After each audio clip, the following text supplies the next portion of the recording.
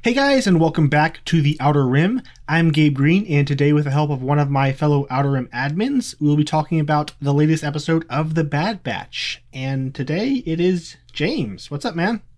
Nothing much. Excited to talk about this. I hadn't seen any of them until today, and so this morning I caught up on the three released episodes, so I'm ready Oh, for nice. all subsequent Fridays. Yeah. So if you prefer to listen to the audio version of this review, you can find it on me and James' podcast feed, the Franchise Fatigue podcast. We'll be posting all the audio from our Bad Batch reviews on that feed. So today we're going to be talking about the third episode, Replacements. This one is written by Matt Mishnovets. He wrote the Umbara arc, the Citadel arc from Clone Wars. He co-wrote the original Bad Batch arc, and he's got like 11 Rebel episodes under his belt, so he's an old hand at this. And it is directed by Nathaniel Villanueva. In this episode, actually, before we get to this episode, real quick, what are your thoughts overall on like the three episodes of the show you've seen? I'm really liking it, and I'll be honest. I wasn't a huge fan of the Bad Batch arc from season 7. Mm-hmm. I thought it was fine. It was cool to just have more Clone Wars episodes, but the exaggerated personalities of the group initially, and it like that kind of didn't do wonders for me, and I felt like the arc in general was kind of, I don't know, a bit familiar. Like, okay, I know where this is going. Mm-hmm. They're gonna butt heads and blah blah blah. And so whenever the series is announced, I was like, okay. I mean, I'm sure I'll watch it, and I guess I'll like it. But I've really enjoyed it so far. I like the characterizations a lot more than I thought I would, especially with like Hunter and Tech and stuff. Like it's a cool dynamic. I'm enjoying it more than I thought I would, based off of their arc from season 7. Yeah, I enjoyed that first arc. It was just like, oh, this is fun action Clone Wars. I love scrapping droids and all that. But it wasn't like mind blowing. Aside from like the Anakin stuff, that was interesting. But the thing I've been saying this every episode, but the thing that really surprised me with this show is just how little it feels like that arc. It's not like the action focused thing I was expecting. It's really content to be kind of quiet and character focused and just explore the world, let the characters exist together, and have their relationships slowly build. It's not what I was expecting from the Bad Batch, especially Yeah. if you've seen that episode, which I just find fascinating.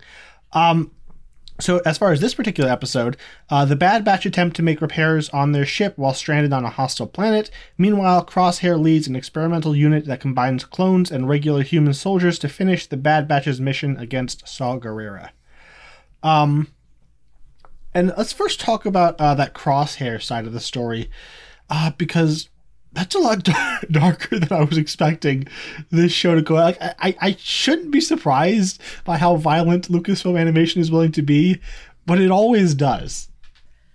Yeah, I guess technically before this, the last piece of animation we have is, season 7 of the Clone Wars, but it's still like the last full thing we had was Resistance. And so coming back to this, I'm like, oh yeah, we get to do this in these shows. I forgot about that.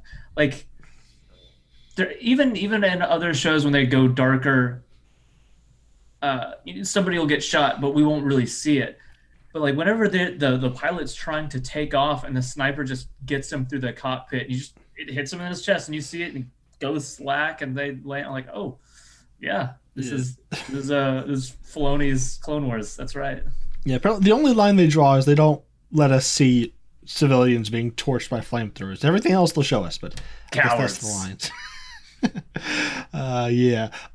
So this, I find just the world building this show is giving us very interesting. We're having Tarkin come in and essentially evaluate the cost benefit do a cost benefit analysis on the entire clone program and whether it's worth continuing.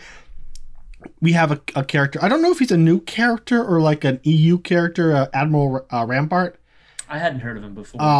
Yeah, so he's coming in and he's got his own thing. He wants to like mix clones and recruits, to make these elite fighting forces. And Tarkin's just kind of observing everything creepily and just trying to find the best route. Also, I like that there's like these various factions. So you have Rampart, he has his thing going. Tarkin is probably like miles ahead with his own plans.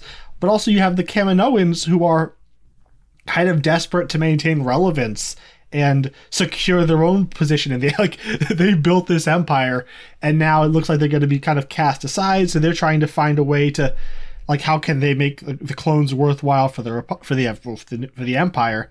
But also there might be stuff going on, like Lama Su is the leader. So he's trying. He wants. It sounds. I thought the girl Nala Se is the other. Oh, one. okay, gotcha. Yeah, like very very similar names. What about Tun Wei? Who's Tun Wei? I don't. She's the one that introduces them and attacks the clones, because I always just, okay, because he says Tun Wei is here, and yeah. for some reason that's like my most quoted line. Yeah, so like it sounds like they talk about Jango Fett's DNA has like degraded past the point of usefulness now, so they need a new donor. I can't tell from the dialogue whether they're talking about Omega or the Bad Batch, because they sound like there's multiple options, like they only need one. Yeah. Which seems like it would be Omega, because she seems, well, normal. Like it doesn't seem like the Bad Batch would be like they would want to make all the clones after like one of the Bad Batch. They seem to be more specialized. So I'm wondering, are there more Omegas out there? Like, yeah, that's what I've been wondering, is like, what is the purpose behind Omega? What are they doing with this character? Was this the plan? Yeah, because last episode, you had Cut say like the Kaminoans don't create without a purpose. So like, so she has a purpose, possibly Force sensitive. I don't think they'll go that route, but there's some weird little hints happening there. But like she has some kind of special ability that we haven't seen yet, or some, maybe if not ability, reason for existing. Also, I'm wondering, like, you had Nala say she let the Bad Batch escape. I'm assuming to let Omega escape. So is she playing her own game apart from the rest of the Kaminoans, trying to protect her? Yeah, I can't. Whenever she has her conversation with Lama Se, I'm like, are they on the same page? Is she like just kind of going along with this, or is like, well, I mean, obviously there's some difference, because she's like, oh yeah, they escaped, so clearly this is her helping there is not something that she wants him to be privy to. So what exactly she wants out of this? Yeah. But yeah, it's I like stories where you have all these different factions and each one has their own goals, and maybe these two goals can align and they can work together for a while. Like I'm kind of hoping that we get an arc or maybe even the climax of the episode of the series is the Bad Batch working together with the Kaminoans, like the Kaminoans realizing that their future is not with the Empire, so maybe helping the Bad Batch. Like I think like there could be some interesting alliances forming out of all this stuff. And this is part of why I've been like so pleasantly surprised by the show, is the fun of wondering what it's setting up and where it's going. Like, you've got Lama Su talking about, like, we've got to find a way to make ourselves relevant, but like we know that clones are phased out. So what exactly their end is, I'm not sure. And what, like, whether this Rampart, like whatever he's doing ends up being what phases in. I think he's going to end like Krennic. He's that kind of guy. He's going to create something, and Tarkin is going to take it. If Tarkin's career is just that, that's fantastic. I love that. He's too nice and congenial. He's not even going to last as long as Krennic. Yeah, so like that stuff's happening. And oh my gosh, Crosshair is the creepiest dude ever. And D. Bradley Baker's voice for Crosshair, is the way good soldiers follow orders, is just chilling. Like the argument he has with the trooper who doesn't want to kill the civilians. He just shoots him. I was not expecting that to go there either. You know, like right out the gate, seeing these new soldiers be subjected to these kinds of missions where like we're wearing clone armor and we're already like gunning down just civilians. Which is interesting, like that's the struggle you face with actual people, is that they're people and they can make choices, whereas clones with inhibitor chips, clones can make choices, but clones with inhibitor chips are, unswervingly loyal, and to every command. And that was the only part of the episode, or something that kind of revolves around that was the only part of what's going on that doesn't really track with Rampart's idea behind, or at least one of his ideas behind conscripting people, was people who choose of their own free will to do this. Those motivations will never, like, you can't match their loyalty or something. Yeah, like no, you just had an entire army turn on their generals for years. Like, yeah, you're not going to get that programming. So that side of the is interesting. But then we go over to the Bad Batch arc. And we get kind of a recreation of the scene in the stomach of the space slug from Empire Strikes Back. Like the framing of the dragon coming up on the windshield is like identical to the Mynock and Princess Leia. I got a lot of different vibes. Like I definitely felt that when they're going around the ship, and then on the windshield, and then I got it kind of reminded me of the episode with the big spiders and Rebels, like going through the tunnels and stuff. Not as scary, but no. And then just kind of reminded me of her interaction with the monster. Kind of reminded me of Rey with the snake from Rise of Skywalker, which is for so often like the action is we kill the thing and we leave, and for them to just kind of make peace with the animals and still, which is another Jedi trait. Maybe she is force sensitive. Like she finds the other route and makes the trade for the part. I think one of my favorite running gags in the show is how Tech is constantly not telling the other members of the team like vital information. It's like, I assumed you were all as smart as I am. It was obvious. Like, whatever. I really like Tech a lot. Yeah. Another really, really great voice. Just his I'm so much smarter than you voice. And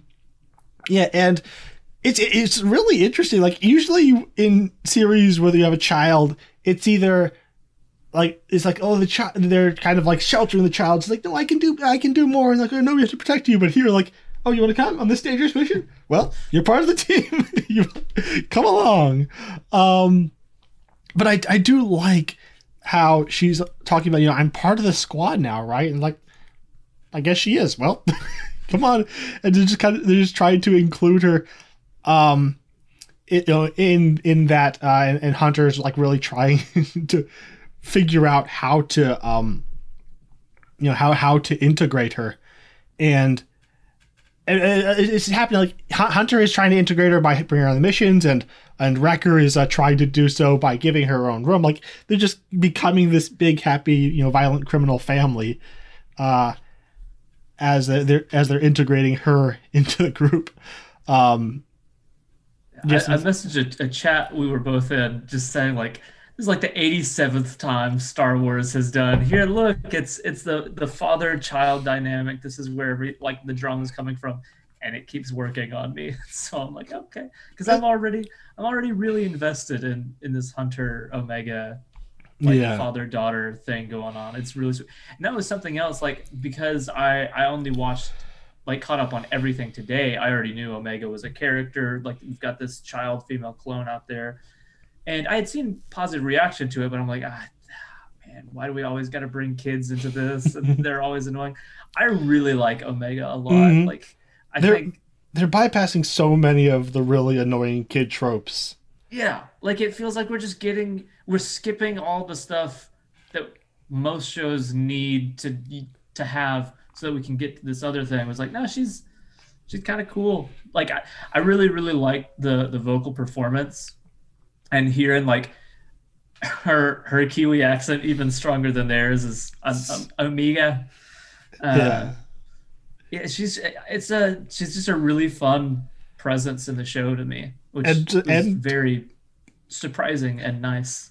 and highly competent, like someone who grew up with a bunch of scientists would be, but also still a child, who gets frightened in situations and it doesn't have like accumulated wisdom, but she's clever, and motivated. I like that it lets her have both of those things, where there is the moments of her doing something right and doing something smart, and then getting off the ship and like kicking around dirt because she's never seen it before. Like it's her speaking fun. Of dirt, her always copying Hunter. Like he picks up the dirt and tracks it. Then she comes by and picks it up and looks at it. So cute. But also her interactions with Wrecker. I love this big dumb man child. We're all gonna die. We're all gonna be fine. It's like the most obvious joke, but the look on his face as his mouth is wide open, about like in mid scream as he's looking down at her. It's just great. And oh, sorry. Go ahead. I was gonna say, so he was a character that I actually wasn't a super big fan of, both in the original arc and then even a little early on here, where like I like aspects about him, but he's one of those things where like the personality is so big and so loud and he's so dumb. Like, is this what we have? Just complete, like, is this what the character is? But what this last episode especially has been doing that has really been softening me on him was his interactions with Omega, where, it starts off with him taking her up on her offer for the food, and then Hunter be like, she's the only one without a bed, and now she's going to be the only one without food. Like, no, you can't do this. And Hunter, who is already trying to learn how to be this like adoptive father, teaching Wrecker how to be this adoptive uncle, is just like, it's fun. And then seeing that culminate with him make her room, I was like, so sweet. This is so nice. He's such a good dumb dude. Yeah. So, yeah. By the end of this, I'm like, I'm just having good vibes from everybody. I like this. Yeah. And I'm liking that it seems like Echo is kind of the grumpy one. Now he's finding his place. I guess now that Crosshair is out off the team, they can have him as the grumpy guy, and I like that. But back to Wrecker. They open with Tech creating a device to scan their inhibitor chips, and Wrecker hits his head on the crash landing. Then he spends like half the episode with like a headache, and he's holding his head right there over the inhibitor chip. Yeah. So maybe that'll go off, and that's actually scary. Like something as like if Wrecker going crazy on that little ship, like if that happens, that's gonna be intense. Yeah. And it'll be terrible because I love him. So like I don't know what they're setting up with that, but there's something happening. That was something else that I really liked. Was by the end of it, I'm like, wait a second, nobody ever really talked about that. And so it's like, I'm like, oh yeah, this Clone Wars, like we kind of got story arcs. We do setups. We're doing longer form stuff where we'll introduce ideas without paying it off until later.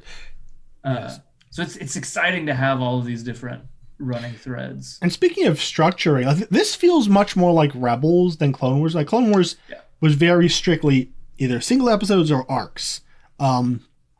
Whereas it's each episode has its own self-contained story, but they're very clearly leading into the next one. It's just one overarching story, which is interesting. They're kind of taking the structure from Rebels with the style from Clone Wars. I mean, even almost doubling down with this like family in a ship kind of thing. Yeah.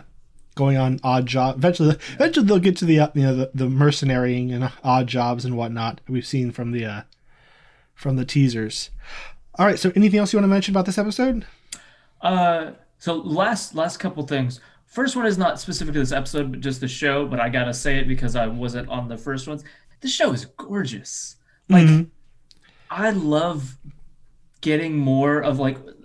It was like watching season 7 of the Clone Wars when it happened. I'm like, oh my gosh, we're only got one season and this is the best it's ever looked like this. Yeah. And so having it look just so nice again, especially in the first episode with the snow and with the shot of Caleb like jumping over the thing. Oh, Mhm. it's so cool, and the lighting and the dust particles, and it really looks great. Yeah, you can tell it has a slightly a smaller budget than season 7, just mainly just because it's smaller. Like the scale is smaller, but they're not compromising on the quality of animation at least. So Yeah.